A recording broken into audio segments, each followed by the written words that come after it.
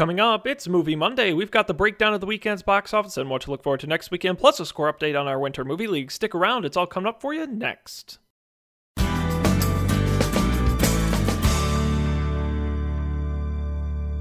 Greetings, everyone. Today is Monday, November 20th, 2017. I'm Sean Jennings, and you're listening to the Coffee and Beer Radio Network. Today is Monday, the start of what is actually a short week, but it's Movie Monday. The day of the week, we look at what's happening in your local cinema. Let's get into our first part, the results of last weekend's box office.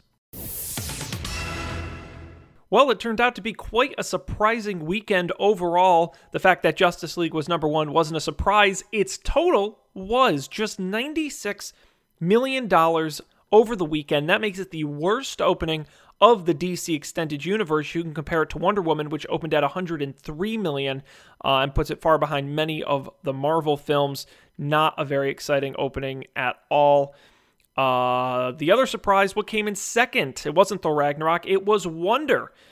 Based on the number one New York Times bestseller, it brought in $27 million, a strong opening for this film. It could top $100 million domestically by the end of its run.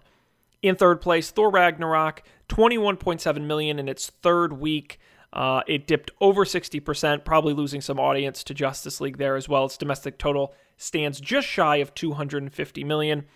Paramount's Daddy's Home dropped 50% for a fourth place finish with $14.8 million, and Murder on the Orient Express dropped 52% to land in fifth with an estimated $13.8 million. Both films crossed the $50 million mark this weekend.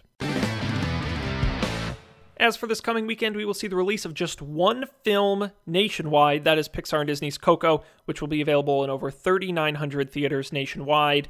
Fun fact, their last release, Cars 3, had their sixth worst opening weekend with $53 million. And in its overall total, its second worst with $152 million over its run. We'll have to wait and see if Coco can do better.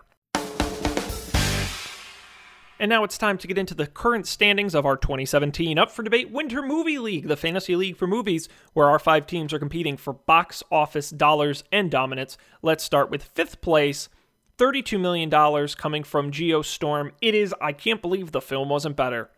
In fourth place, with $50 million all coming from Daddy's Home 2, it is May the 1st Be With You. In third place, with $85 million coming from The Snowman, Murder on the Orient Express, and Wonder, plus they have next weekend's Coco, it is The Full Johnson Experience. Jumping from last to second with $94 million, all of it coming from the new release Justice League, it is The Gooper Troopers.